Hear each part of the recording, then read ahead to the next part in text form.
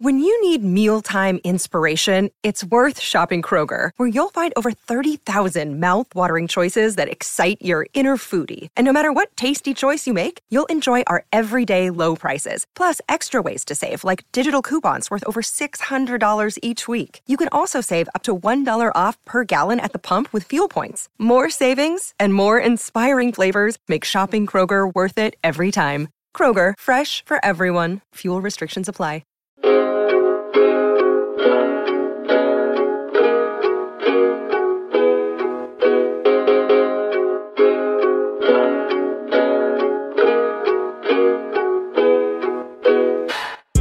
By no one's demand but our own. And from our home office here in the Gulch in beautiful Nashville, Tennessee, it is the latest edition of the 615 Sessions presented by A to Z Sports, A to Z Sports.com. Buck Rising here with you. Thrilled to be here with you on this Wednesday. One more day until the first round of the Nashville 2019 NFL Draft is finally upon us. The city streets are flooded with the NFL contingent. Fans have begun to trickle in en masse, and my commute has become just murderous because of it. But we're thrilled. We're thrilled to have everybody here. If you're new to the program, we're very excited to have you clicking on our stuff, not just because it's good for us, but because we've got a fantastic show. We've done a fantastic show already for you with the first draft pod that we had, Teron Davenport, Joe Rexrode, as well as Ryan Hurd, who gave you musical perspective. Remember, our buddy Ryan will be playing the NFL Draft Experience stage at Nissan Stadium Saturday morning. He gets things started at 9 a.m. I will be there. We will be drinking tequila in all likelihood, except not really because I have a lot of work to do that day. But, I might stop by, might sneak a shot or two, and we just won't tell my bosses. Hopefully Austin and Zach aren't listening. Anyway, loaded show for you today. I'm trying to keep these pods under an hour, but the conversations have, honest to God, just been so good that we've gone a little overboard in terms of our two draft pods. But this one I'm particularly proud of because of how good the conversations were. Travis Haney of The Athletic, one of my best friends here in Nashville, somebody who has helped me a tremendous amount as I've gotten my career started here in Nashville sports media covering the Titans. Travis and I had a really, really great conversation in person. Actually, I had to take the pod equipment to his house because apparently that's the hardest interview to get in Nashville sports media is Travis Haney. You won't hear him like this anywhere else, and I know it makes him cringe when I talk about how exclusive an interview Travis Haney is. But he was generous with his time, gave us almost 40 minutes of draft conversation. He's been traveling all over the country, gathering information on the free agents that the Titans signed and doing a little reporting on some of the players who may end up going to the Titans in the first round, and doing a little more background on that. So we had a very engaging conversation on that, which is how we'll start today's pod.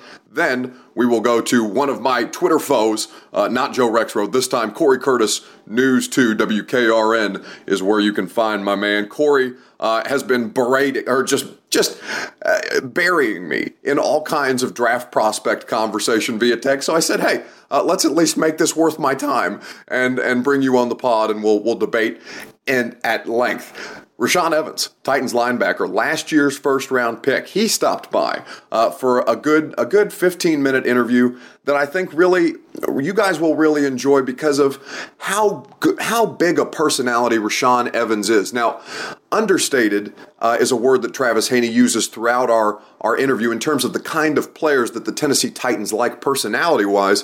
And Rashaan Evans, I don't know if I'd call him understated, but he's a fascinating guy. We had a lot of fun. I had to ask him a couple boring football questions off the top, but that's only because Austin and Zach would be very upset with me if I didn't.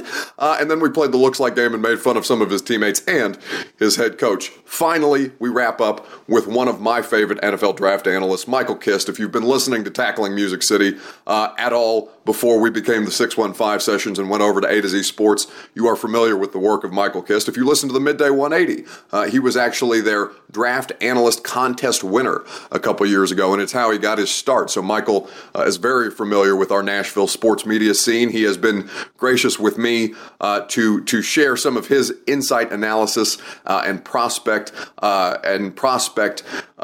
work and work that he has done to study these guys. He's familiar, more familiar with the Tennessee Titans than most, and he always brings it strong. But I must warn you that because we are no longer restricted by the FCC, that Kist took full advantage, and the language at the end of the pod may be a little graphic for young ears. So just keep that in mind, that after Rashaan Evans, there is a Michael Kist interview coming in hot, and it may not be safe for anyone who may be offended by a little stronger language. But the analysis and the breakdown and the conversation, as always, was exceptional.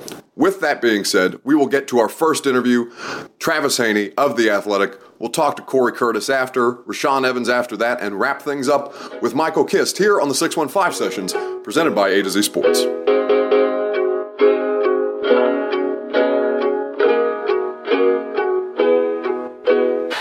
Back here on the 615 Sessions, presented by A to Z Sports, A to Z Sports, Nashville.com. Buck Rising here with you, very excited because we give you an access-driven experience here on the podcast. This is a very exclusive interview. This is a tough get in the city of Nashville. It is my dear friend, Travis Haney of The Athletic, covering the Titans for that particular outlet. How does it feel to be the hardest get in Nashville sports radio? Well, first of all, that's ridiculous. But second of all, I did make you come to my house to do this. You did. So, listen, you're making me work harder than Rashaan Evans was an easier get than you. I mean, honest to God. I did buy you lunch, so I think you're still ahead for today. It evens out. So we were having lunch and we were trying to decide, just talking, brainstorming, not even, but talking amongst ourselves as we would any other day, and stumbled upon the topic of what you've been doing, because you've just returned from a trip recently. You've had a couple great draft prep stories up on The Athletic, and more to come, I'm sure, as we get closer and closer, and once things get underway and they finally pick the bastards. But you have been doing trying to do excellent journalism in the efforts to find a future Titan that is sufficiently boring enough for this NFL franchise. And then you said, no, wait, we'll talk about it later because this is perfect. And so I desperately need you to expand upon this. Well, it's all about fit, right? And I think we've I don't know, embellished maybe a little bit. The Titans don't want someone to come in and let's go back to a couple of months ago when Antonio Brown was being discussed as a possibility via trade. That seemed utterly ridiculous because of how poor of a fit culturally and all this stuff that they've tried to do. They don't like a loud left tackle. What do they want a loud wide receiver for? Exactly. Through the draft, through free agency, they tolerate Taylor Lewan. That seems to be the lens that I think you would look through to some extent for draft prospects. And I mean, you're like me. We're all throwing darts at this stuff at this point, and there's a lot of things that make sense. And I think they've narrowed down some of their team needs via through free agency. So I think we can get close to start narrowing it down, but at the same time, this may be a new way to look at it is, okay, if I close my eyes and I think about this guy, can I envision him in the locker room? And I think there's certain guys that it points toward, not just with the first pick, but all 6 picks. But the requisite is to be boring? I mean, you're viewing this through the lens of, okay, how would they fit in the locker room? I'm now, after you've told me this, viewing this through the lens of who can bury me in as many cliches as Marcus Mariota can in a 12-minute press conference. And now I'm just thinking about whose press conferences I need to listen to find out if they're sufficiently boring enough for the Tennessee Titans franchise. And I'm going to advocate sort of on behalf of the Titans here and say the word we're going to choose, Buck, is understated. Understated. Great example. Nuance. The guy who's on this podcast today with me, Rashaan Evans. Yes. Has a personality. He's not boring, but he's still a fairly understated dude. He's not brash. He's not creating some sort of scene in the locker room. He's not showing up in a custom-made Boss Hog suit to announce his $80 million contract. I don't see him doing that in the future. That'd be fun. But at the same time, he does have a personality. It's just one that fits within the culture of what they do. He's a little bit understated to some extent.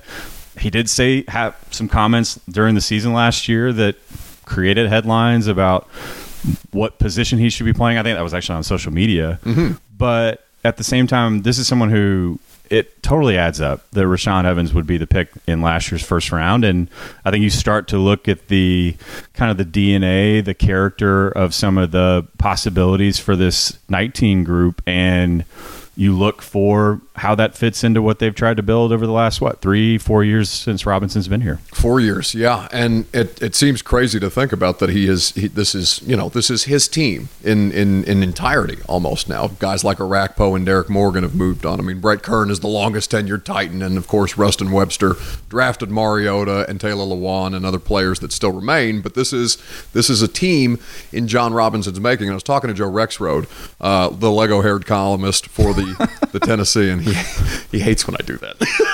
But it's true. It looks like somebody's just popped his hair on, and it doesn't move. It hasn't moved in the 4 years that I've known him. But we were talking about Christian Wilkins, and Christian Wilkins at number 19 overall. And he is, of course, the defensive tackle out of Clemson. He is a very disruptive interior defensive lineman. He is a high character, very intelligent. And I told Joe yesterday, I go, that's a John Robinson wet dream, that player, Christian Wilkins, for everything that they preach about culture. And see, he's not boring. No, he's not boring at all. Yeah. But that's what I'm saying. So you're telling me I need to look for understated. Christian Wilkins, I don't think, is understated in the least. No, I think he would be a dream fit here. I would move him a little bit toward, the other end of that. Yeah. I don't think he's quite Ed Oliver or Chase Winovich or any of those guys. I think those guys maybe have bigger personalities, but I talked to Dabo Sweeney a couple weeks ago about all those guys, and the story that he relayed to me was Wilkins basically tried to play a trick on him when he was recruiting him. Wilkins called Dabo and basically was telling him, really appreciate you guys, thanks for everything you did for me, kind of giving him the breakup speech. And then all of a sudden he says, so that's why I'm going to Clemson. And Dabo's just rolls his eyes, and Wilkins is dying laughing about it.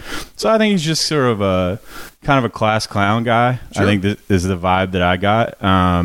But any of those guys, Lawrence, Farrell, or Wilkins, not surprisingly that Dabo was effusive in praising them for what they'd done. And I don't think I've ever seen Dabo say a negative comment about it. No, I mean, if he had one, he just wouldn't say it. Right. But he said that these are 3 locker room changers, I think was the exact phrase that he used. And I don't think you have to worry about any character concerns or anything like that. And I thought of the few things that came out of Monday's pre-draft news conference, Buck.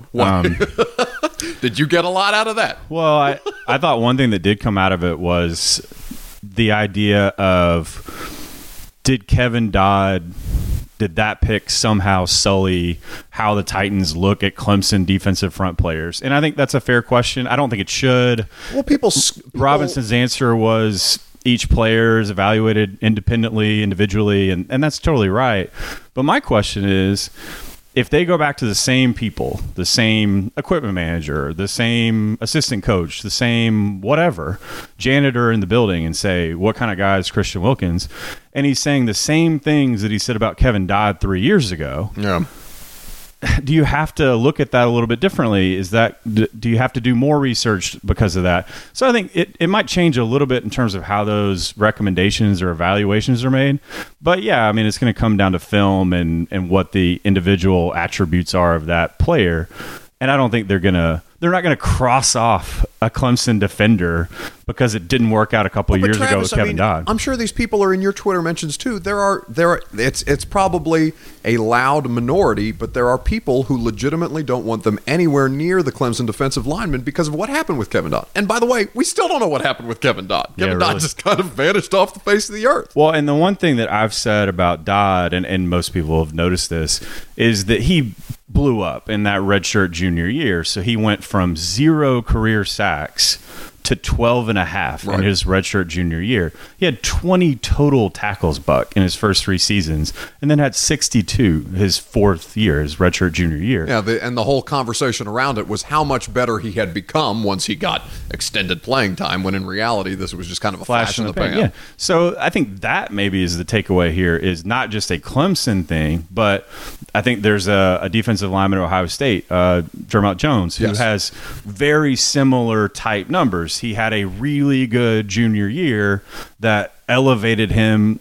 I think in a similar way that would, if I'm the Titans, I'm looking at that and going, we should really take a pause and maybe people around him make you feel better about that. Maybe it's not a repeat of Dodd, but I would look at that a lot more than I would, this guy went to Clemson too, so therefore all Clemson defenders are bad.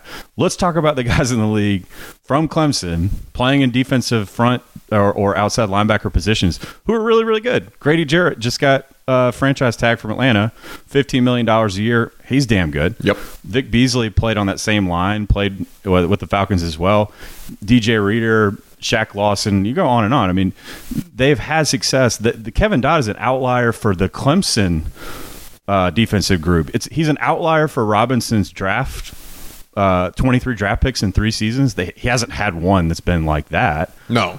There are very few people who have one that's been like that. That's about as strange a situation as I've ever seen. I mean, the DGB wasn't all that different. I mean, different situation, but in terms of early picks just totally bombing, Robinson hasn't had anything like that. Clemson really hasn't had a whole lot of those either. I mean, most of their players, regardless of position, have gone on to be at least moderately successful in the NFL. He's just, like I said, I think he's just sort of the aberration. And he is the aberration, but without question, I think. And especially when you watch these guys on film, the guys that are coming out now, there's 4 of them, the Clemson defensive linemen. I can't remember the name of the later round draft pick that people are projecting. Interior defensive lineman, as Kit sits here and growls at us, wanting us to play fetch. That's Travis's dog. My dog would like to play fetch. It's very aggressively. We can play fetch on the podcast, Theater of the Mind. But I look at the contract that Frank Clark, we're taping this on Tuesday. Frank Clark just got traded from the Seattle Seahawks to the Kansas City Chiefs. The Chiefs then signed him to a 5-year, $105.5 million contract, $63.5 million guaranteed. That's greater than DeMarcus Lawrence. Chiefs are one of those teams that are trying to figure out, what have you been doing in this offseason?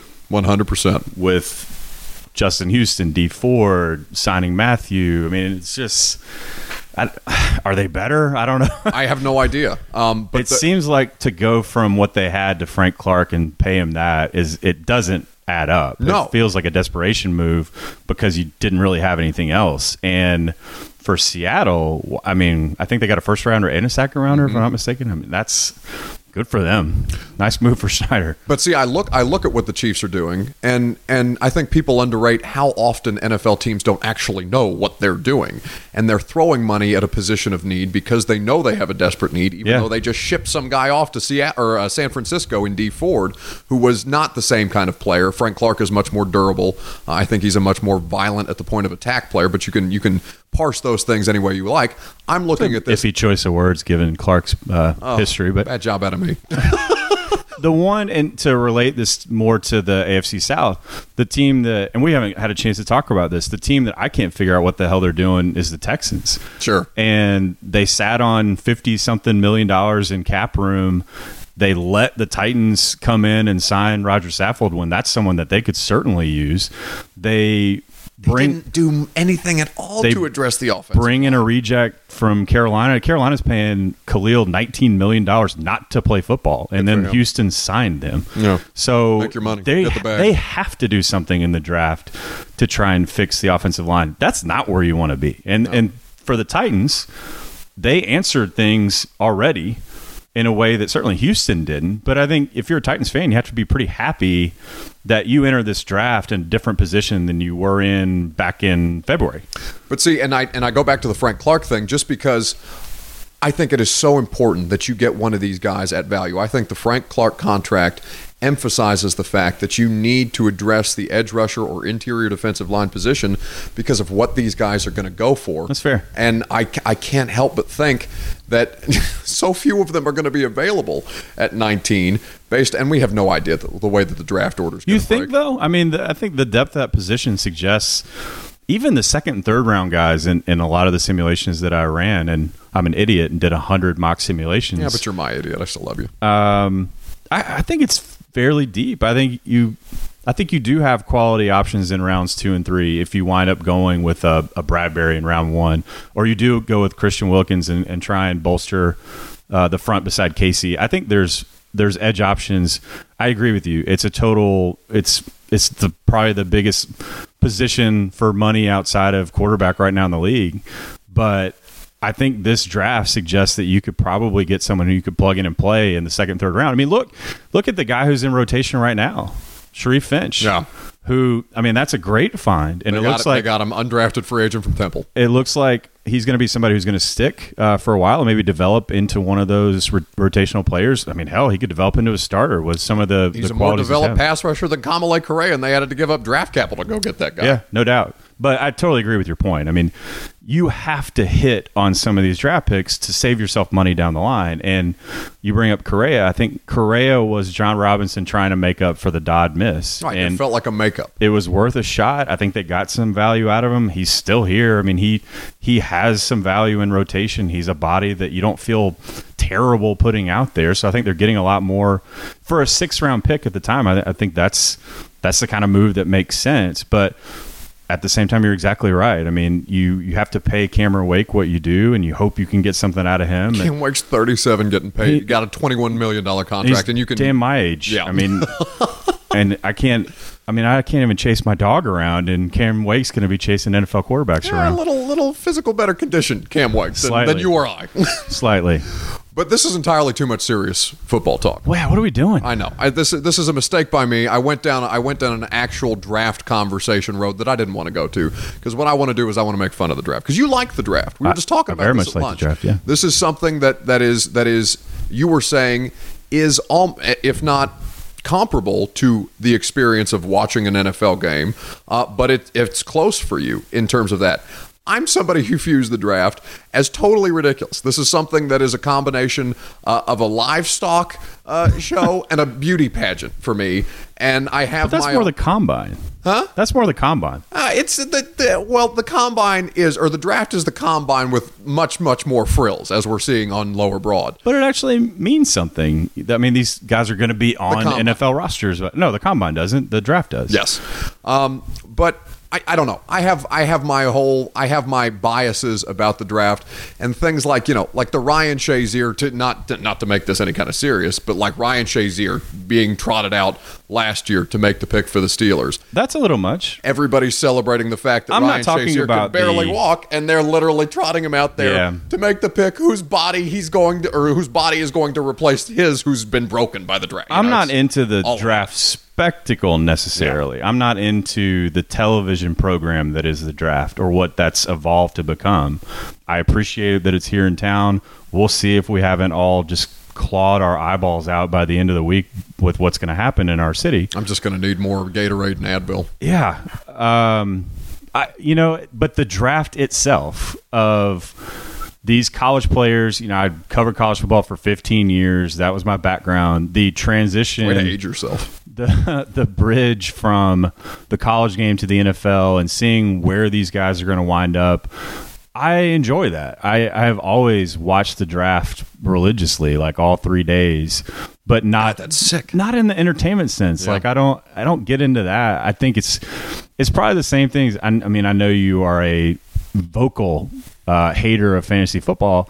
It's sort of the same thing. It's like I enjoy the draft in fantasy football almost more than the actual games or the season itself, because it's just your chance to have a say in how the roster is constructed. And that's why we all do these mock drafts. And it's ridiculous. And I'm over the draft season, quote unquote, that lasts for 4 months or 5 months or however long it goes. God. I mean, that's exhausting. I'm a part of it. I'm writing this content too. Oh, sure. No, we are a part of the draft content machine without question. But I enjoy theorizing who's going to wind up where and why. And none of us are going to be exactly right. Maybe we get a pick right here or there.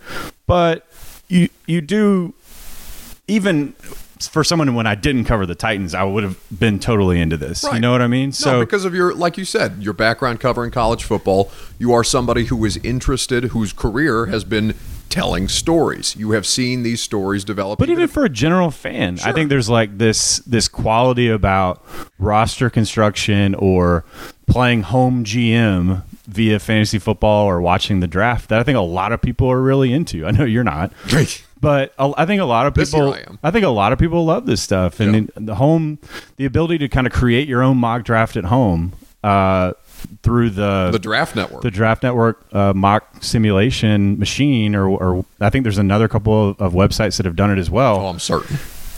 That's cool. Like, as 8-year-old me that would be drawing, they're... Oh, hell, I'm doing them. And I hate mock drafts. Honest to God, no, I had Trevor Sikkema on the old podcast before we switched over to A to Z Sports, and I was like, Trev, man, I have literally done 10 of these things in the last 24 hours. This is disgusting. You guys have found draft fan heroin. You have literally tapped the vein.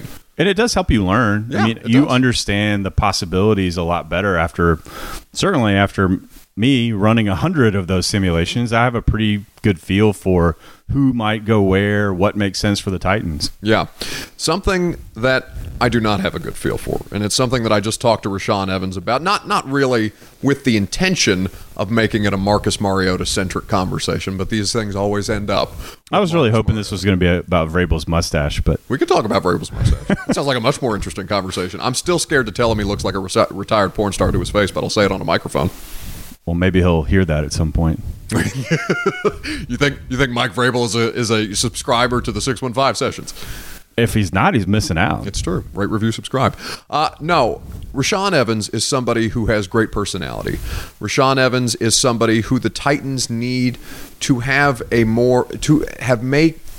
a more concerted effort to get in front of fans, to let fans be able to connect with him on a human level, and to create a better attachment for a fan base that I think apathetic is not unfair.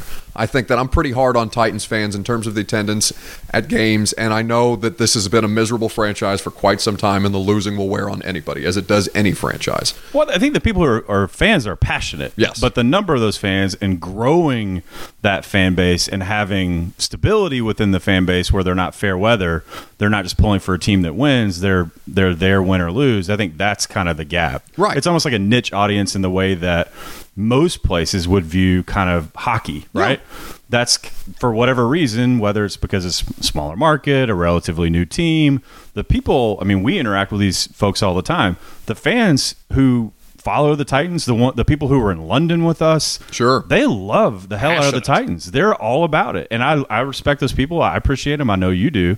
I just don't think there's as many of them as we would hope. And how do you grow that? I think that's what you're getting at. You put personalities out front like Kevin Byard, like Jayon Brown, like Rashaan Evans, guys who have not had the opportunity or who are just coming into their own to where they can create those emotional attachments and create new fans, as there are continuous amounts of transplants that flood our city. But Marcus Mariota is somebody who you and I were joking about before we started this, and this was actually the jumping off point for us starting the podcast, is laughing at the idea of Marcus Mariota not doing fan events, but being out in front of people, because it's, does Marcus Mariota have the appeal that the Titans left tackle does in terms of fan events? And I can't see. I mean, I think, again, it's always couched by he's a great person and he's a wonderful guy and he's everything you want in a 25-year-old. Me, as a comparison, I am literally the anti-Marcus Mariota, like to my core. And so I can tell just by that he's a great human being. That doesn't make him interesting. That doesn't make him engender goodwill with the fan base that is already kind of skeptical of him based on how the health track record that we've talked about ad nauseum. But like we're joking about, if we're going to go to the new era, Marcus Mariota ball caps our autograph session that he's having at Nissan Stadium at some point this week, and I'm wondering how many people would actually be there, because I have no idea. I legitimately have no idea how people feel about the quarterback. I hate that for him. Yeah. Because this is just who he is. I mean, it's not like his fault that he's a quiet, nice guy. Like dumping on Corey Davis for being the 5th overall draft pick. Yeah. He didn't ask to get picked there. Well, I mean, there's a certain level of expectation, I think, with both of those things. Sure. If you're the number 5 pick, you're expected to perform at a certain level. Same thing. If you're an NFL quarterback, that means inherently you are going to be the face or one of the faces of the team. And that's part of the territory. Maybe that wasn't as much part of the territory at Oregon, where you're kind of isolated. You're in Eugene. You're not in a big city. It sounds familiar. It's a big program, but it doesn't really resonate in a way that an Alabama does, or even a Clemson or a Georgia. You're describing the Tennessee Titans in Nashville, Tennessee. So there's a little bit of a connection there, but then you run into this, okay, here's the NFL. They're having this massive event in this city. They're trying to incorporate the quarterback who lives here most of the year and plays here, and it doesn't always seem to work. I think you and I both would agree that Marcus is great for kids, great with kids. Yes. He seems to really kind of get into that and wants to help them develop. But again, fundamentally decent human being. But as far as the Joe fan or just people who follow the team, I don't know that I would be all that eager to go to an event with him there. Or, I mean, I guess it's not like a speaking thing. You're not going to hear him give a speech or something. Oh my God, you and I have done plenty of that. But it is tricky with him. And I think this is part of the story is how he's viewed in totality. And there's him as the player and the injury stuff. But there's also Vrabel and John Robinson. They field these questions from us and probably however many times a year, a dozen times a year, at least. There's a question about Marcus's personality and how does that fit in, and is he vocal enough? And is Mike he a leader feeling the enough? need to address it and saying, no, I'm here to counterbalance him personality. Some of the most interesting answers I think I remember from last year was Vrabel about his personality set against Marcus's. Why it meshes. Yeah. And so I get it. I don't know what do you do? Like, what's he supposed to do? Get a personality transplant? I mean, this is who he is. Like, be less mellow. You know what? If he plays in even 15 games next year and they win 10 or more, I don't think it matters. I don't think we're having this conversation because people can live with a quiet dude who is a winner. He's a winner, I think, mostly when he's out there. I think he agrees. Everybody agrees. He needs to be out there more. You take the steps to try and make that happen, roll the dice and see if you can do it. But he's not going to change. He's not going to turn into like some mayoral candidate overnight here in Nashville. And any expectation of that, I think, is really flawed. So what do? If you're the Titans, you look to those other people. You look to maybe you would never expect that a safety on the team would become one of the most vocal, outspoken, social kind of people. Worked in Seattle. Yeah. Russell Wilson is not. I mean, Russell Wilson is about as lame a human being. The coolest thing Russell Wilson has ever done is tweet out from bed with Ciara. We're all incredibly jealous that he is now the highest paid quarterback in football. That's the most interesting thing that Russell Wilson has ever done in his life. The rest of it has been bland, generalized crap, other than which is the complete antithesis of who he is as a player. He's one of the most exciting players in the sport. Marcus Mariota, there are similar. I mean, obviously, I'm not comparing the caliber of player that Russell is to Marcus, but there are similarities to be drawn to where it doesn't have to be a quarterback personality-driven thing. I think they know that here. Sure. I think they get that. Do fans? If they don't, they should. But to your point, keep developing, keep finding those next generations of guys. You've made me pull now for them picking Wilkins because I think he could be one of those guys. I'm waving the flag hard. 100%. That's who you'd like to see him pick. I would be in love with Christian Wilkins. Yeah. The minute he got here, the more I learn about him, the more I read about him, the more that you talk to people who have been involved with him. And just as you said, you were down at Clemson doing some reporting on various guys because now there are several Clemson connections to be made with Adam Humphries in the fold, and there being a connection with Dabo and white wide receivers, Clemson grinding to where you get and all that good stuff. But Christian Wilkins, I can't get myself to move off of, even as Jerry Tillery is tantalizing in terms of length and physical ability. That's who Rexroad was all about? Rexroad and Tehran. Tehran Davenport, ESPN.com, who was on yesterday. Well, you saw his Wonderlic was insane. Yeah. Well, he can't be an idiot to go to Notre Dame. Yeah. There's been a couple. No comment. I can't help but think that he makes so much sense.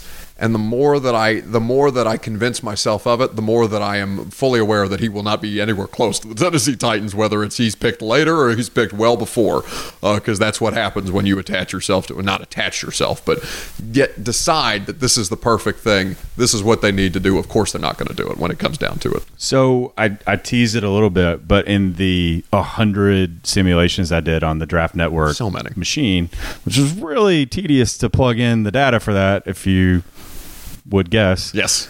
48 times out of the 100, it came up with Garrett Bradbury for the number 19 pick. Sure. So it obviously thinks that is where the Titans would go. And it makes sense. It does. It really does. I don't know that would do a lot for your personality thing, from what I gather. I talked to Dave Doran, the coach at NC State.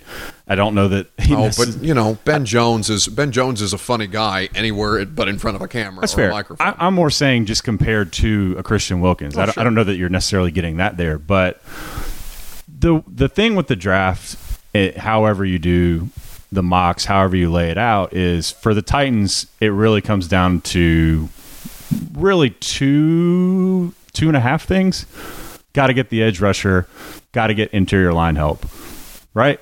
And then there's a gap, and then it's defensive line help beside Casey, receiver, maybe eventually develop a corner, maybe eventually look for another tight end to develop.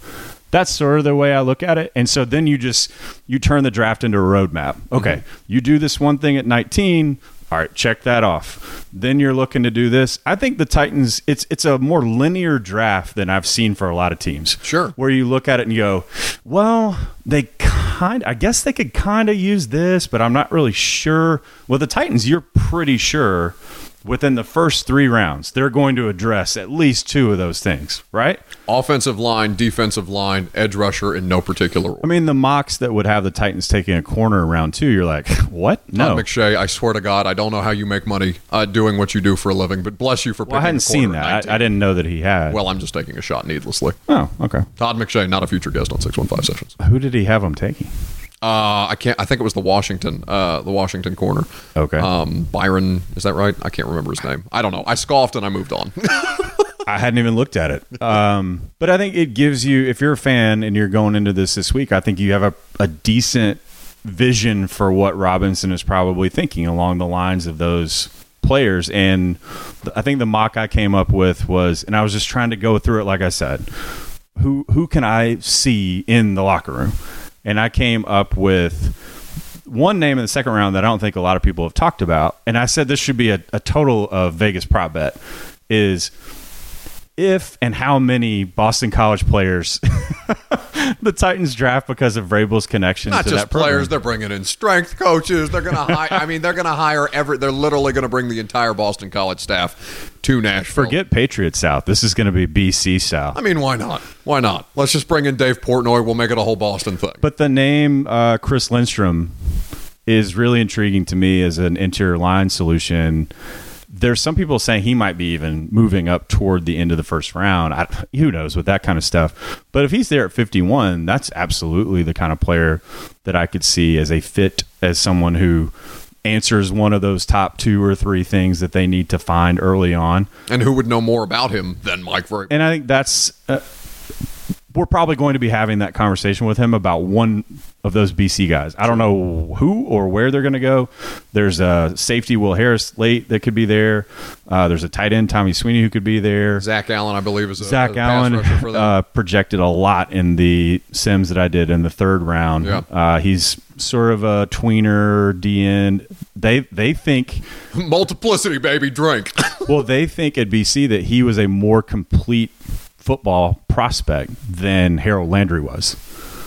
Now, Landry had the raw materials, the speed, that's the bend that everybody talks about. Sure. I mean, just freak athleticism type stuff, but that Allen was just more of a complete dude. That people around the program have told me that last fall. And again, Tyler Vrabel, redshirt freshman offensive lineman who's expected to be a really good player for them, I think, can give a really good scouting report on guys he's going against in practice or guys that he plays beside like Lindstrom. So I'm really curious to see if any of those BC guys pop up.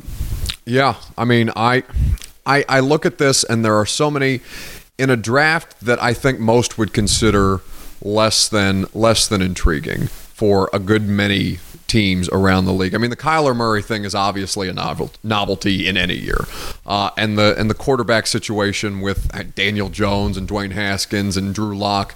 I mean, you can plug name X of quarterback in, and you can have that conversation year after year after year. I've just focused so much on 19 though that I haven't really even paid a ton of attention. Blocking out the noise. Outside of Kyler and what Arizona does, I really haven't paid a ton of attention to. But what you're saying is there is a defined path in the way that John Robinson approached free agency, in a way that he went through. You could literally have had a checklist in front of you and said, edge rush, veteran presence, edge rusher, Cam Wake, check. Slot receiver, hard worker, grinder, somebody who you know better than probably any player, maybe better than any player on your roster to this point. Adam Humphries, check. You get interior offensive line help. You get rid of the dead weight that is Josh Klein and Quentin Spain. Upgrade backup quarterback. Upgrade the backup quarterback. Literally did it all. If we made a list, and a lot of us did after the season, what do the Titans need to do? It's literally what they've done. A lot of time in the offseason for lists. Yeah, but this draft for them, I think, the more that I pay attention just on the periphery to what else is going on around the league, it's more defined for them, as you mentioned, than anybody else seems to. And I'm curious to what you think. And obviously, this is going to change before they make the actual first round pick tomorrow on Thursday when all this goes down. I think I'm trying to figure out what the biggest storyline will be heading into Friday. I know what I'm a little afraid that it will be. It will be the Clemson Kevin Dodd story. Christ. I'm a little afraid. I mean, but the reason I say that is the odds are fairly high that they would take certainly one of those two players. I don't think Lawrence is going to sneak up to where they are. They could trade back maybe to get somebody like him. Sure. But that could be the story. They're not trading out of the first round. First of all, I don't think Amy's going to have that. No, not what the situation is. I could see them moving down to the 20s, but they ain't trading out of the first round. I don't think Amy is one who is overly involved in the goings on of the football team. I think she said, "I got one request, but that might be it. Just got one. We got to pick Thursday. I don't care where you pick. Just needs to 1 happen. to 32, probably lower toward 32 than 1, but we need to pick Thursday. Yeah. But the fact that there's 3 of those guys out there suggests that there's a higher percentage chance that that's probably what we're going to be talking about is here comes another Clemson defensive front guy, maybe an edge rusher, maybe a defensive lineman. How is he different? How is he different than Kevin Dodd? I hope that's not the case. I think the odds are just leaning that way to me. I think it's going to be Farrell. That's just sort of my gut. I don't have a great reason for that. I just think that it's who's going to be available and who makes the most sense for them. Maybe somebody like Montez Sweat is available that we don't think they're going to be.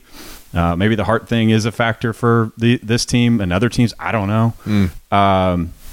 The Jeff Simmons thing is really interesting to me. Like, what could they move around in the draft order? That is such a Patriots pick at 32. It feels that way, but God, now they're starting to talk a lot about Will Grier at 32 for the Patriots, which I don't really understand, but good for them.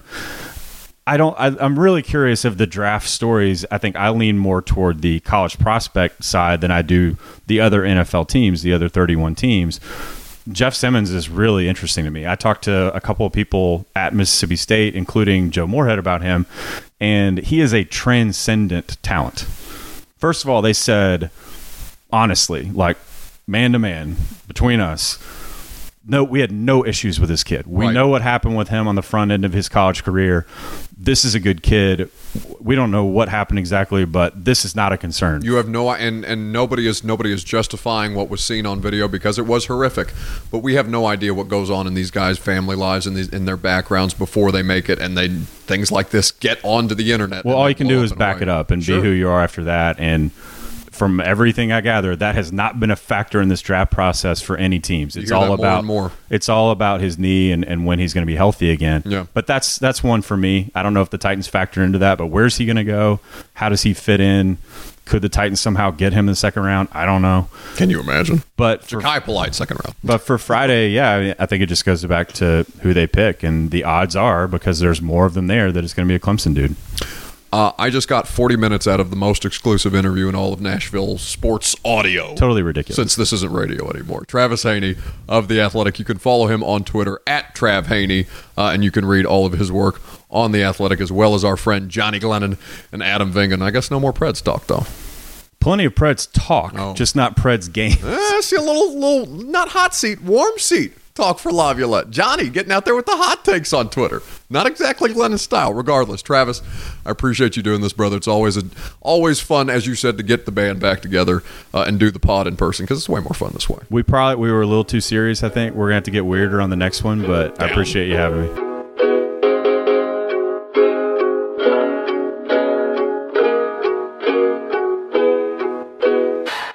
Back here on the 615 Sessions, presented by A to Z Sports, A to Z Sports Nashville.com. I'm starting to realize that the guests that we trot out, and we have had a great many guests during this draft week, these two pods that we have been pumping out. I think the only reason that people have agreed to come on and talk football with me is because they like to take shots at me on an open platform, and no better person to do that than Cory Curtis of News 2, my Twitter foe, my Twitter nemesis, and also one of the best hairdos in Nashville. My brother, what's up?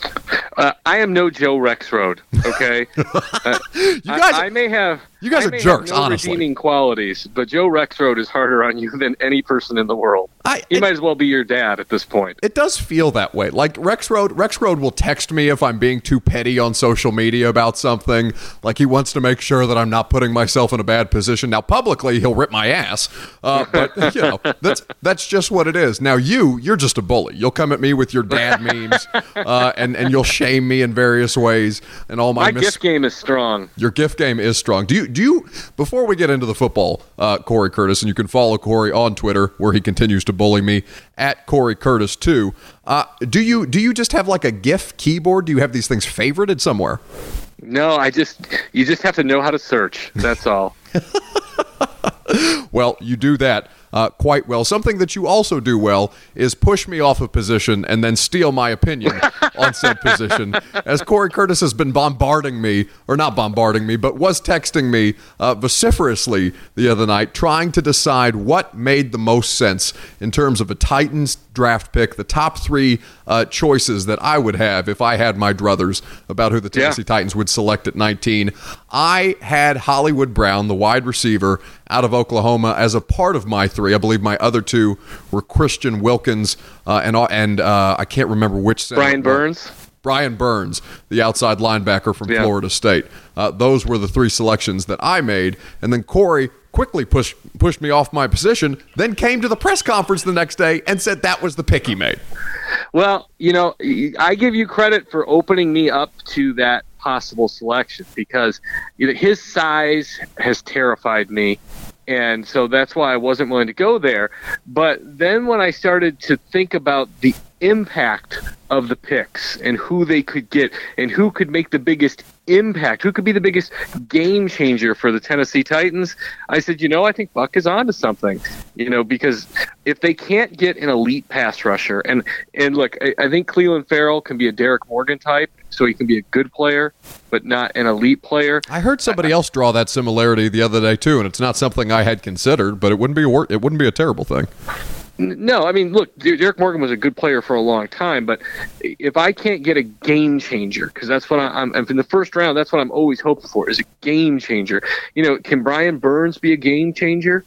Maybe, but he's not in the class of those guys that are there in the top 10, the Josh Allens and the Montez Sweat and all those guys. And I said, so if you can't get an elite pass rusher and you can't get to Andrew Luck that way, maybe you just have to keep up with him on the scoreboard. And I can't think of anybody who could change the Titans' offense more than Hollywood Brown.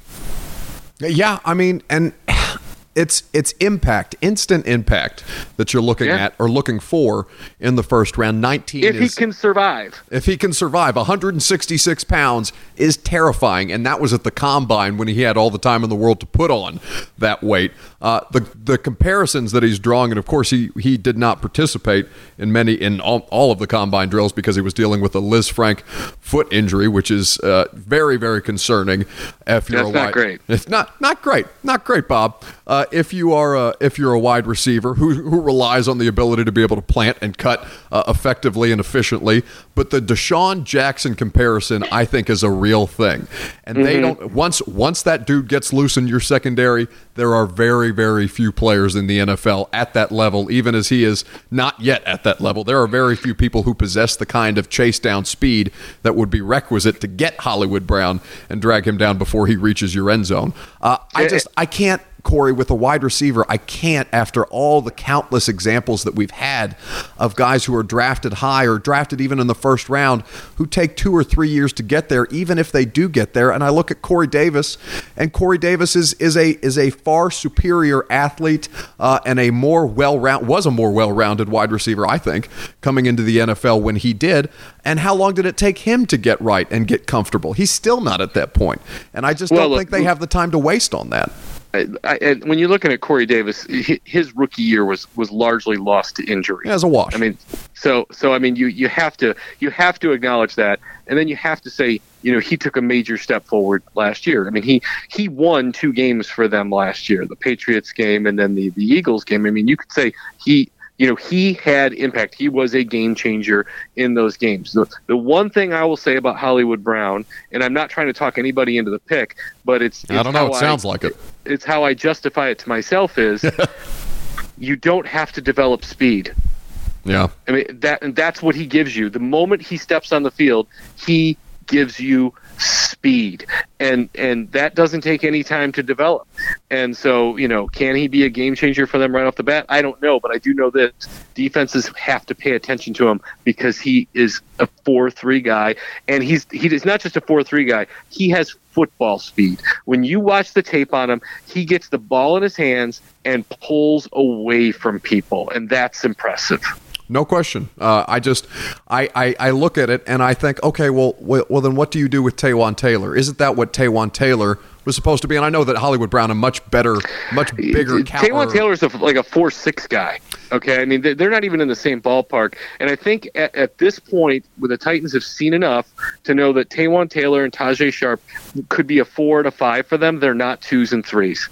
They have got to get better at their number 3. They've gotten better at their number 2 with Adam Humphries. They've got to get stronger with that third member of that group. Those 2 guys cannot be counted on week to week to deliver for the Tennessee Titans. If they want to be an offense that keeps up with the Colts and keeps up with the Texans, they've got to be stronger than Sharp or Taylor at that number 3 receiver.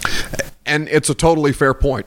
They need more dynamic playmaking. They just need some kind. I mean, God, Cory, when Malarkey was still here and they were trotting Adoree Jackson out on offense, it's because they didn't have anybody else that possessed that kind of game-changing speed, and they desperately needed infusion on that side of the football. I sit here and I look at all of the needs they have. And of course, we have no idea how the draft board is going to break, and I don't think either of us are legitimately considering that Hollywood Brown would be the pick, although, I mean, the more you hear about it, the more you hear that they like him.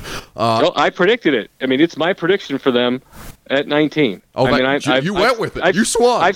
I've staked my name to it. But listen, there are probably 10, 12 guys that they could take that wouldn't surprise me. You could give me Garrett Bradbury or Chris Lindstrom on the offensive line, Jonah Williams if he slides. I think they're all good picks, for them. A lot of these defensive guys. I mean, look, if Christian Wilkins is there at 19, I would just drool all over myself with anticipation of getting that good of a football player. And that's a possibility, depending on how things go. There's going to be a good player there. It just depends on which position it is and if the Titans value that at 19.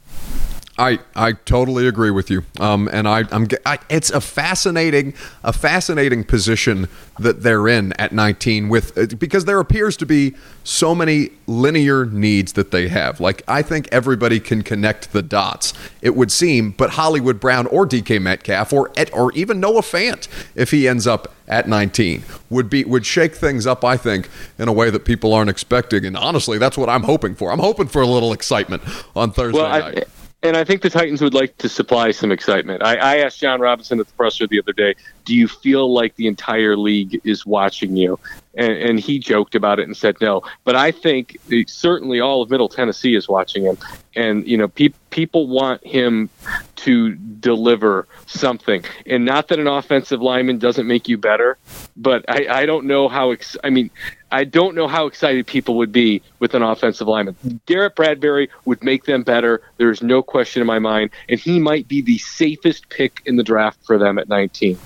But yeah, I mean, do you want safe or transformational? Sure, and you have to stake your name on either one of those things, because this is a pivotal point. We have talked ad nauseum on it, for anybody who has a platform to talk about the Tennessee Titans, how pivotal, excuse me if I can get the word out, a year it is with Marcus Mariota's contract situation and their window with being able to win with him on the cheap closing at such a high rate of speed. Listen, I've never built a football team. I would hate for them to pick a center in the first round just because of how boring it is. But John Robb, if I was a Titans fan, and I'm not, I'm somebody who who roots for good people and good storylines. But I would trust that man if I was a fan of the team that he ran, because he has given fans precious little reason to doubt him, even as much as people like to cling to the Kevin Dodd thing. Look, you're going to get some wrong. He acknowledged that the other day. Everybody gets some wrong. There's just no way around it. Now, those 3 second-round picks that they got that year, it's not looking the greatest right now. No. I still get Austin Johnson and Daquan Jones mixed up. But the first pick of the third round that year was Kevin Byard. Yes. So there's that. So you get some right, you get some wrong. You got to get more right than you get wrong. And the other thing is, and this is where when you say why haven't the Titans been able to come out over the top in the last 5-10 years, other than injuries to the quarterbacks, they haven't nailed first round picks. And by nailed, they haven't had first round picks who have completely changed the organization. Chris Johnson came in as a first-round pick, and that was a lightning bolt to this team. They don't have a lot of lightning bolts in their histories. They've got more Kenny Britts, more Derek Morgans, more Kendall Wrights. They've got a lot more of that. Corey Davis, Adoree Jackson. They've been good, but you don't need good. You need Andrew Luck. You need Quentin Nelson. Look at the draft the Colts had last year. It was a transformational draft. They got incredible. What was the kid from SC State who they got in round 2? Oh, the linebacker, Darius Leonard. Oh my God. Yeah. That may go down as the best draft in Colts history. When you look at they got Braden Smith as well. And so the Titans need more home runs in round 1 specifically, because that's where those guys are, and you got to nail it. But when you've got Chance Warmack and Jake Locker both in the top 10, and you whiff on both of them, it sets your organization back. Speaking of home runs, how good is Jeff Fisher on Twitter?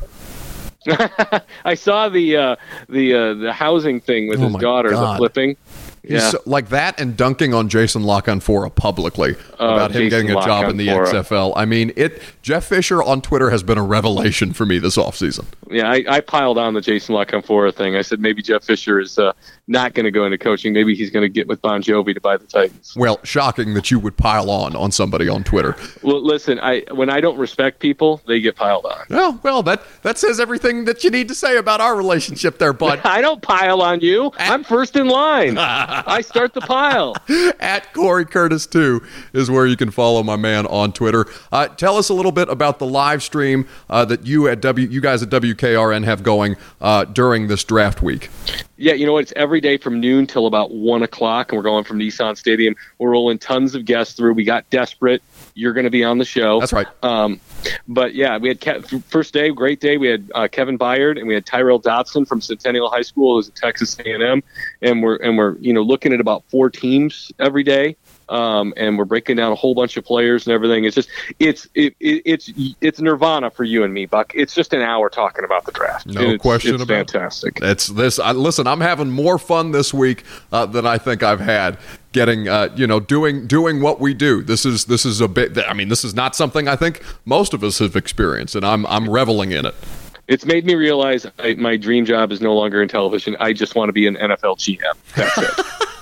Well, little do people know you've been one in my inbox almost every day this week. Cory Curtis of WKRN, kind enough to join us here on the 615 Sessions. Appreciate you, brother. Thanks, Buck.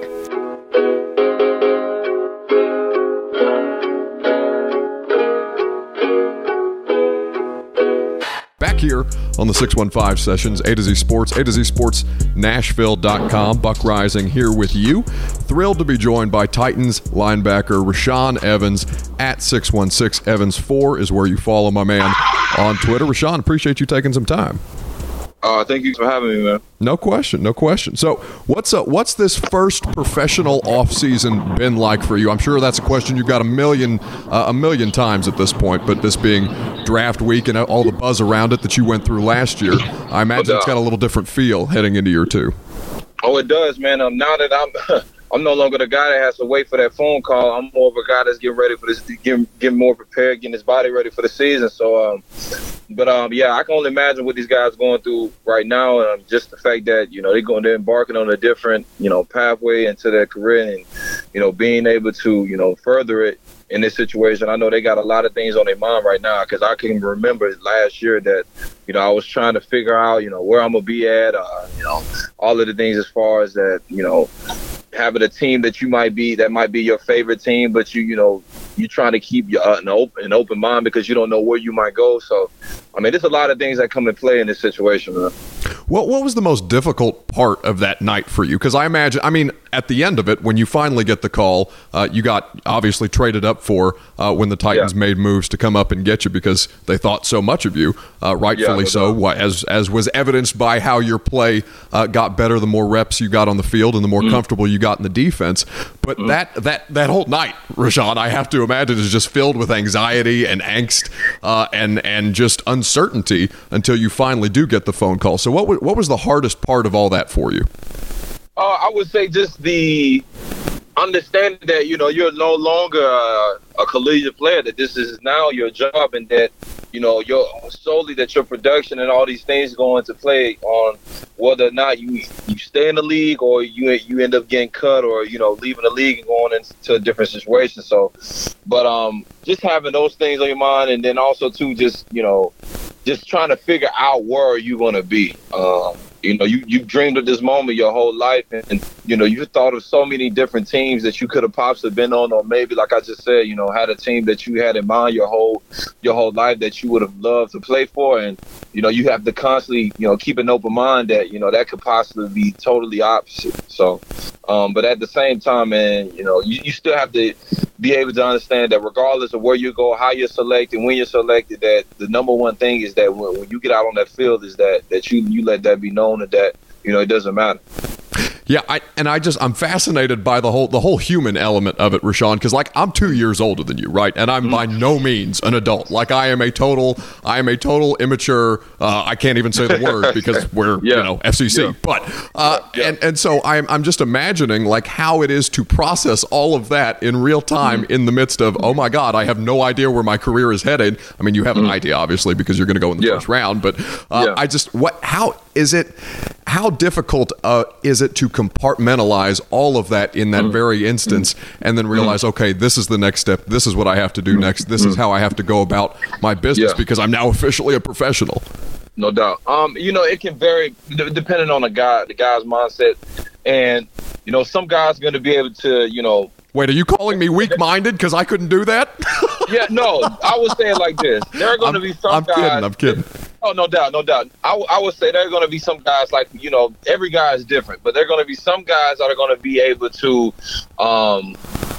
kind of soothe the situation or kind of just, relax a little bit more than some other guys. At the same time, the number one thing they're all going to have comparison is the nervousness because it's brand new. This is a brand new platform, brand new situation, brand new scheme they're going to go into in a brand new area that they're going to live in for however long that they get their contract. So, but for them in that situation, I would say, man, it's very difficult.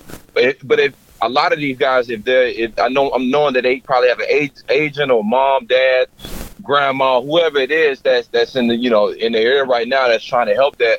But at the same time, man, it's very hard to just kind of fathom the situation that you just were in, man. You spent maybe 3 to 4 years, depending on what when you came out of being in the area of seeing the same people, being up under the same regime, knowing the ins and outs of everything about the place that you were at in college, and then now you're basically brand new.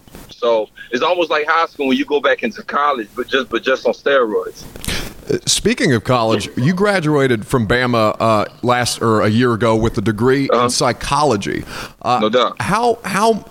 What was the most interesting part of for you in order to, what interested you most about that particular field? Because I imagine, you always strike me, Rashaan, every time I talk to you, as somebody who's incredibly mature for your age, especially, in comparison with somebody like me. So I'm fascinated by the whole, what most interests you about that field and how much it has helped you with all of this kind of stuff. Well, I actually had a cheat code. My cheat code was actually my mom. Sure. My mom is a psychologist herself. She has multiple degrees in that field. And she brought me into that field when it was maybe like my first and second year in college. I was really unsure about where I wanted to be as far as, the school set part. And, she brought me into that because she was like, look, I've been teaching you this your whole life. I mean, it's something that should naturally, happen when you get into the classroom. You should be able to understand it because I was teaching you these mindset things and how to, break down a situation, how to, process a bad situation and bring a solution to it. So my mom was the number one person that brought it in. She even has a company right now called Critical Insights, which, she allows people to, she gets, different things of data and all these other things and gather them up. And she helps people learn about themselves. And that's what she did with me at a young age. And when I had that process at a young age, it was easier for me to go through a lot of the things that I went through and be able to, come out the way I did. I mean, shoot, if anybody that knew my story, they know that it took me all the way to my senior year in order for me to play. Right. I could have left at any time. I could have transferred at any time and went to any other school and anything could have happened. You know what I'm saying? So, but my number one thing was that I was going to stay in it and that regardless of what was, dealt with me, that I was going to come out on top. So, that type of, mental process and mental toughness that I had, from an early age that my mom taught me was I would say the number one thing of the reason why I am who I am today. Speaking of mental states, I'm greatly concerned about your former teammate, and I'm sure still your friend, Will Compton. He thinks it's a good idea to buy an abandoned school bus and start a podcast with Taylor Lewan. I'm greatly concerned, mostly because they're going to come for my job, and they're probably going to be better at it than I am. Have you seen what they've been doing? What do you make of all of this? Man, I think it's two guys that have great. These that are really smart, man, and they just using that to, expand their careers, man. Sure. And I love it, man. I think it's something that's brand new, is different. And then too, guys that are on the team, we know these guys that, they're literally what you see on that podcast is what you see on the field and, in the locker room. So, but at the same time, man, just being able to branch out and do different things other than football, man, I think every guy in the league should have something like that, regardless of what it is. Oh my God, I could not agree with you more, Rashaan. I mean, my whole thing with football, and I won't keep you much longer because I know you're in the midst of recovery from the training session that I'm sure Vrabel has put you through. No doubt. But the personality in football is something that seems to be not discouraged, but it does not benefit somebody to stand out, it would seem. Like football doesn't exactly create the most, environment for you to be, I guess, comfortable or to allow yourself to have that personality, to show that personality. And I always make fun of it when we go to these press conferences, and God bless Marcus, he buries us in every cliche humanly possible. And I know he's a good guy, and I know he's got a great personality. I just wish more athletes would show that. Yeah, and you know what, man? I think the funny part about it, I'm glad you said that, because a lot of these guys, we try to say all the right things, which is supposed to do, but at the same time, I'm like, you got to kind of bring out your personality. These fans, they want to see certain things, like they want to know who you are, they want to know what you're about. And at the same time, I'm like, it's not like somebody's putting a gun to your head and telling you have to do this. It makes you so much more human. Yeah, that's what I'm saying. And for me, like I said, man, I've always been a guy that regardless of, the situation or the stage, I'm going to be myself. That's where I'm more comfortable. And that way people can understand the type of person I am and where I'm coming from. And I think it's more interesting for fans to, see that. They know that I'm a real person. I'm not just some robot running out there with some pigskin. So at the same time, I just try to keep it as natural and as authentic as possible because, you get the best interviews like that. Oh, for sure. Well, and I'm hugely appreciative for that. And it makes me upset because vultures like myself will pounce on you guys when you say the wrong thing or attach other meaning to your words that you otherwise meant, and it drives me crazy because I'm just looking to talk to interesting people, and I wish that more guys were more comfortable in their skin like you are to be able to show that and create a more human attachment for the fans. Rashaan Evans, Titans linebacker, here with us on the 615 Sessions. We'll get you out of here with this. I've got a little Titans looks like game that the people on Twitter send us. So I'm going to run a few by you, and you tell me what you think of them. Okay. Does Will Compton look like an extra on the set of The OC? I'll take that as a yes. I'll check it out. I'll go say yeah. Does Marcus Mariota look like the friend in every group who is constantly apologizing for the actions of his idiot friends? Yes. That is immediate. That's my guy. I love it, man. That's my guy. Does new Titans wide receiver Adam Humphries look like the cool substitute teacher that lets you watch movies in class? Yes. I'm telling you, man, I wish I was original enough to come up with these things. These are things that people send me. Man, that is, but you know what? They are undefeated. The internet is undefeated. 100%. And the last one, and hopefully we don't get you in trouble with this one. Does Mike Vrabel look like the guy who takes a first date to a beer league softball game? Wow. You just got so quiet. But you know what? Me and Coach Vrabel have a great relationship, and he will understand that I'm definitely going to say it. It's so spot on, Rashaan. I legitimately fell out of my chair when I was reading my mentions. Hey, these are good, man. But I love when fans do that, man. It gets us more comfortable fans and more personal with those guys. So I mean, this is cool. I love it. No question. Well, we loved having you. We appreciate your time, Rashaan. Enjoy. Do you have anything coming up that the people can interact with you during the draft weekend? Maybe I really don't know for sure right now. I know I'm going to do a couple of interviews that people can tune into. I'm going to be doing a lot of events this week, so just stay tuned with those things. But other than that, I might do some more social media things on my Instagram for you to go look at. But other than that, that'll be about it. Follow him on Twitter at 616evans4 and on his Instagram at r.blade_. Rashaan Evans, Titans linebacker, kind enough to be our guest here on the 615 Sessions. Appreciate you, boss. I'll see you once they let us vultures back in the locker room. All right, no doubt, man. Take care.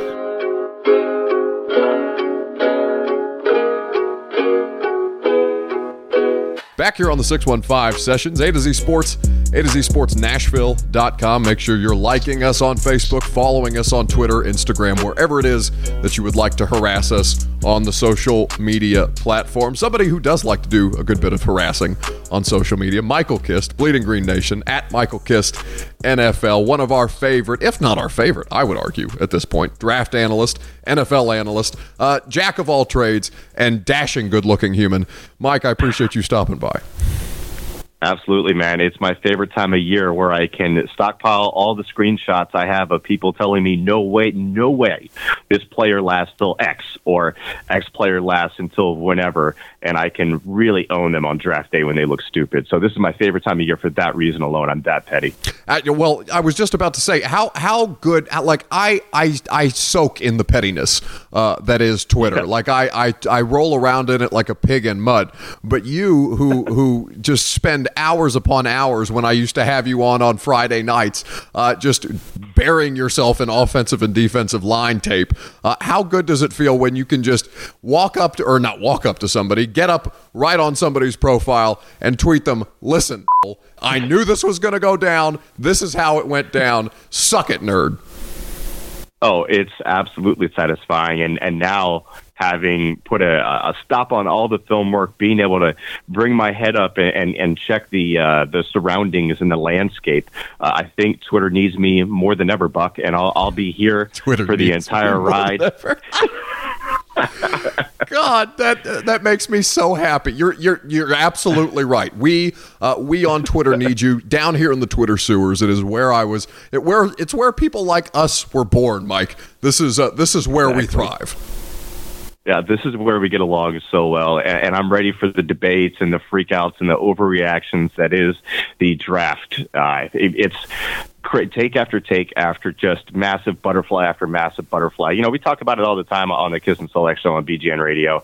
The draft is just one iteration of a million different possibilities, and I really do enjoy watching it unfold and watching the plebes freak out. The plebes.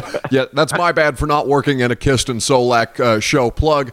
Check them out on BGN Radio and rate, review, subscribe, wherever it is that you find your podcasts, etc., etc. All right, let's talk about this Frank Clark trade from the Seahawks to the Kansas City Chiefs.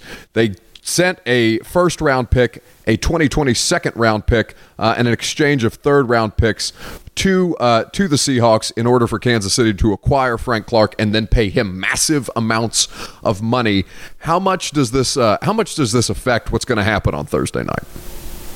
Oh, it's got a massive effect on it. Like I even said on Twitter, it's the sound of 1,000 mock drafts hitting the garbage bin is exactly what that trade was, because now the Seahawks have plenty of maneuverability when they had a lack of picks before. So they got 2 first-round picks, and you add in the second, you add in the next year pick and everything like that. They can move around. They can stockpile even more like they like to do. They'll probably move down in the first round and probably get some more third-round picks out of it and get a lot of swings at the back, get a lot of cheap contracts to help them alleviate some of that concern with the cap and paying Russ. And I really thought that they won this trade. I don't know where the pass rush is going to come from. They're going to have to find some answers for that. But it seems like the Chiefs just really overpaid to get rid of D Ford and then swap it out and get a new guy and pay him more money than like Von Miller is a bit wild for me. But yeah, I think the Seahawks did themselves some favors in this situation, and it is going to have a big impact on the draft. So far to the point that I haven't done the full research on exactly how I think it's going to impact the draft, to the point where I'm just going to let it wash over me when it happens. Oh, I mean, that's the way that you should experience this kind of thing, because I mean, at this point, we're all just kind of in it for the show. We're near enough now, the draft taking place here in Nashville, which, by the way, I desperately wish you were here to see this, Mike. It is unbelievable. I know, man. The way that this has just proliferated our little town here in Nashville, and it is certainly a sight to see, and we're happy to have it here. But I look at what Kansas City did with Frank Clark in terms of the money, the just god awful amount of money that they gave this man. Like, Frank Clark is not Von Miller, and he is being paid vastly more than Von Miller. Yeah. And I look at this and I think, oh my God, this makes it even more of a necessity for the Tennessee Titans to get an impact defensive player, either an edge rusher or an interior defensive lineman, because you do not want to find yourself in a position where you are the Kansas City Chiefs, where you seem to lack a little bit of direction almost in the way that they've kind of handled this D Ford Frank Clark situation, and you cannot you cannot hamstring yourself with that kind of contract when you can find these guys on a rookie deal in this year's draft.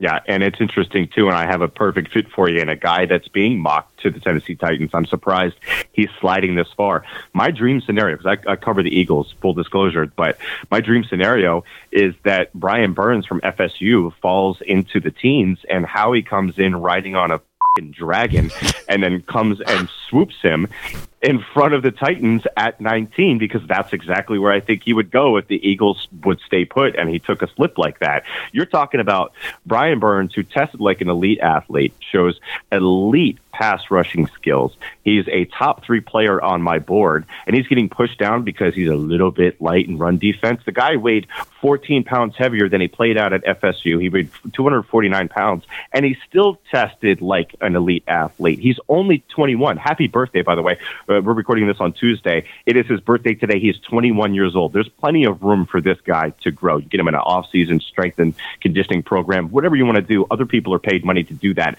Bring him in the building. Give me the mold of clay. Give me the elite pass rusher. And then, Buck, what you're looking at is Harold Landry and Brian Burns on rookie contracts. That's your pass rush. That is insanely cheap and one of the best duos in the league, like hands down. That would be terrifying for me if I were an offensive coordinator. So did you in fact get him a dragon for his birthday? I'm working on it. I'm working on hatching those eggs. If there's some shady dealings going down with the witch lady, I gotta iron out. Didn't even have to kill a horse. Just got the eggs, head straight to the fire. Happy birthday, Brian Burns. We just alienated so many people. Actually, I feel like a fair enough amount of people watch Game of Thrones that listen to this podcast. Regardless, Michael Kist of. Look, but go ahead. If they don't, they'll let you know on Twitter, because that's the cool thing to do now. Yeah, like when did it become cool to shame people for enjoying Game of Thrones on Twitter? Like, that's a niche now, and I don't understand.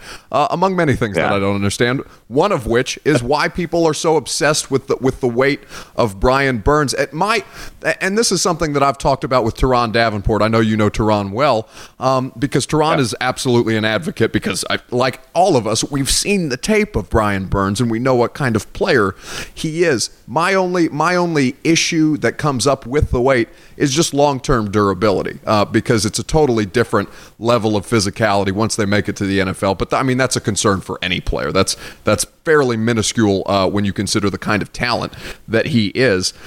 Brian Burns, though, I cannot imagine a situation where he makes it that far in the first round. And we've talked about some of the other guys that may or may not be available for the Titans. Is there another edge presence like Clelin Ferrell, who seems to be taking a little bit of a nosedive, not a nosedive, as far a nosedive as one can take in the first round of the NFL draft. But he seems to be slowly, but day by day, making it further down the draft board as more of these, as more people get hyped up about Brian Burns, and even Christian Wilkins, who seems to be climbing a lot of teams' draft boards. Clelin Ferrell, is he somebody who you watch and you say, okay, he is actually the caliber of pass rusher people believe him to be? Or when you watch him on film, are you seeing a little bit, like I've noticed, that he just takes advantage of the opportunities that are available to him because of the other guys that he was playing next to at Clemson? And I feel like if they... I don't doubt that he is an impact player and that he would be a benefit to them at 19. I don't think that Clelin Ferrell at all would be a bad pick. But do you think he is capable athletically of playing outside linebacker in a 3-4? Because I don't know if I would like to try and jam him in that role. Yeah, and it's interesting. There's a few moving parts in that whole thing. Number one, the distinction between 3-4, 4-3. You're playing nickel most of the time, so you have to take that into account. So it's not that big of a deal, but I would have him as a hand in the dirt type guy. So I don't necessarily know if he's a fit. I think he's going to be a productive player. I think he's really polishing his hands. I think his footwork could use some more work. He's not the bendiest guy around the edge, but he knows how to set things up. So he's solid in that area. I mean, he's in the mid-20s for me. I think 19 is a bit high, but there's also the moving part that you have with Montez Sweat, who could also be available there for you at 19 because of the enlarged. Right. Yeah. So he's got the enlarged heart. Now, that knocked Maurice Hurst down from a probable first-round pick last year from Michigan all the way down to the 5th round when the Oakland Raiders finally picked him up. But the difference between it is he was not allowed to participate in the combine drills. Montez Sweat was. From my understanding, from what I've read, with Sweat, it's a matter of keeping a defibrillator around, which is already a practice that they have in the NFL with all of the teams. You just have to make sure that it's readily available for Sweat if need be. But like if something bad were to happen, obviously that's terrible. You never wish that on anybody, and some teams are concerned about that and said that they quote unquote have him off their board. Now we also heard that Leighton Vander Esch was quote unquote off a lot of boards too. He still went to the Dallas Cowboys at pick 19. So that's an interesting way to correlate those two. But if Sweat starts to fall, you may see Clelin Ferrell start to rise up because of that position. And I see a lot of the top 22 being offensive line and defensive line. So I think there's going to be a run on both. I think Clelin Ferrell is okay at 19. I don't love the fit. I think Montez Sweat, with his athletic profile, which is really, really special, I think that would be more of a fit. That would be more exciting to me, even though on my board I have Ferrell above him. We always have to understand that when we're doing these boards, we're doing it kind of universally, and there are situations where you can advocate another guy before a guy that you have ranked, lower. I just can't. I can't imagine them getting so lucky as to have Harold Landry fall to them in the second round a year ago, be able to get Rashaan Evans through a trade up in the first round, and then lucking into Montez Sweat. Even because I look at this and I regard it as we should anything that we hear this time of year. This is information that's coming out Monday of the draft week for a reason. Yeah. People. This is the proliferation of these kind of stories for the purposes of tanking people's draft stock by teams to try and get them, later in the round than they might otherwise be available. Trafficking and unfortunately for these young men who are going to be picked on Thursday or in any round, trafficking on their imperfections, and to try and to do harm to them financially in a way that just kind of feels gross. But if you end up getting Montez Sweat at 19 because of it, I don't know if anybody's that upset. I mean, it's the same thing that we saw with Dalvin Cook. I heard whisperings that it was Leonard Fournette's agent maybe putting out some stuff about Dalvin Cook and, his friends and his entourage and all this stuff. And Dalvin Cook ends up sliding and Leonard Fournette goes up really high. So one agent outworked the other one. And it's just kind of the shady business that is the NFL. And let's be real, the NFL draft is decadent and depraved. So that stuff definitely happened. So it'll be interesting to be able to finally suss out what was smoke, what was fire. I mean, I'm seeing people now back off Kyler Murray at number 1 to the Cardinals, and their confidence levels are going down. I don't know what to believe at this point, but yeah, to your point, Harold Landry falling to you guys in a second was absurd. I was doing a live feed for Bleeding Green Nation at the time. We were doing Facebook Live for that. And I was losing my mind because I thought every time somebody traded up, I'm like, oh, well, here comes Harold Landry because, they got a needed edge, and he's the guy. He was a first-round talent for me. He was easy to see. Crazy, freakishly athletic on tape. So, yeah, if you get both those guys and then have both guys that slid to you when they shouldn't have as your edge rushers on those cheap rookie contracts, that would be absolutely insane. And you mentioned Christian Wilkins. He's starting to get a lot of hype. People love his character. They think he's high floor. Like some of the best football characters / work ethic combination that you're going to get some interior pass rush. He could go before 19. He's been a popular pick for the Eagles at 25. I don't even think he's going to be there, so you might have to move up. But yeah, dude, if those pass rushers start to fall, it's going to be very interesting around 17, 18, 19 to see who moves up or tries to move up in front of you guys, because you guys will definitely be eyeing them. What has been your favorite debate of this draft season thus far as we get closer? None of them. They're all... God, I love you, Mike. I swear to God, I do. I think all the hullabaloo about DK Metcalf's 3-cone is stupid. You could see on film he was always going to have a little extra step in his comeback routes and the hard angle cuts, but people don't know how to differentiate between hard angle cuts and vertical cuts. So there's that. I mean, there's the 26 playbook at Ole Miss that nobody takes into account as to why he would only run a certain number of routes. DeMarcus Lodge on the other side wasn't running a fuller route tree than him. A.J. Brown really just added option routes and really had just struggles on the outside as well. So that part was weird. And then the same people that shout that love Hakeem Butler. Hakeem Butler looked at the 3-cone and said, no, this, I'm out of here. He didn't even run it. So he's not getting the same criticism. Maybe he was smarter for not running it because he knew he was going to be a little bit slower at it. But if you look at DK Metcalf, all these people are freaking out against these guys that struggle versus contact and they run in the 4.3s. He's 6'4" and running the 4.3s. If your wide receiver coach can't make that work and clean up some of the little technical aspects that allow him to open his hips and take some of those hard angle cuts a little bit better, your wide receiver coach should be fired. He should be gone. If you can't make that work, I don't know what you're doing. So that's been a stupid, frustrating debate, mostly from the dynasty nerds, but they don't matter, so it's whatever. Quote, Ben Solak is a savant. Michael Kist is great too, but I also think he might be a low-key alcoholic, end quote. That is my favorite Reddit comment. I swear to God, I just pulled up your Twitter to get you out of here, and I read that at the top. I'm like, it's perfect. It's perfect. Like woke is like searching your name on Reddit. Forget Twitter. Like I get a bunch of like Russian dart players and stuff like that when I search my name on Twitter. Search your name on Reddit and see what people are really saying about you, and you just come across gems like that. Like that guy's on to something, and it's not low key, brother. I'm drinking right now. It's totally fine though. I'm a functioning alcoholic. It's no one. I hope my boss isn't listening. It's totally fine. I can smell the booze through the microphone 1,000 miles away. He is Michael Kist at Michael Kist NFL on Twitter, BGN Radio, Bleeding Green Nation, the Kist and Solak Show, the Scout Academy. You can find my man anywhere there is football conversation to be had. But don't you fucking dare come to him with your draft debates, because this is about to be wrapped up here in Nashville once we get the first round underway on Thursday. Mike, I appreciate you stopping by, man. I cannot tell you how much I enjoy our conversations. We'll continue to have them once this draft is finally concluded here in Nashville, and I always enjoy our time together. My brother from another mother. It was good to let my metaphorical hair down on this show here. I appreciate it, man. God knows it's metaphorical, because, brother, you ain't got nothing left. Hey, don't worry about it, man. It's cool. The ladies dig it. Man, I got to tell you guys, that's one of my favorite shows. Like, honestly, normally I don't like to just pack podcasts full of interviews. Like, you guys are coming, I would think you guys are coming to hear me talk about your favorite team, because the Tennessee Titans are somebody who I cover on an everyday basis. But now that we're branching out, the Titans will still be the main focus, but we will be going all over local sports. But this is an important week to hear from different perspectives on the narratives, on the analysis, on the people who have been through this process before, like Rashaan, and he was so great and tolerated our looks like game that I very much enjoy.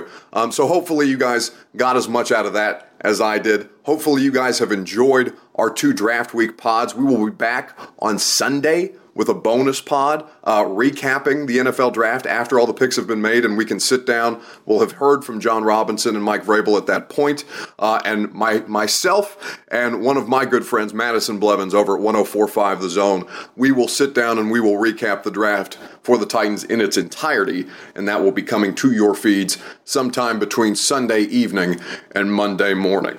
So that's going to do it for us today here on the 615 Sessions. Many thanks to our guests, Travis Haney, Rashaan Evans, Michael Kist, and Cory Curtis. If you want to check out any of the other interviews that we have done, make sure that you are rating, reviewing, and subscribing to the pod.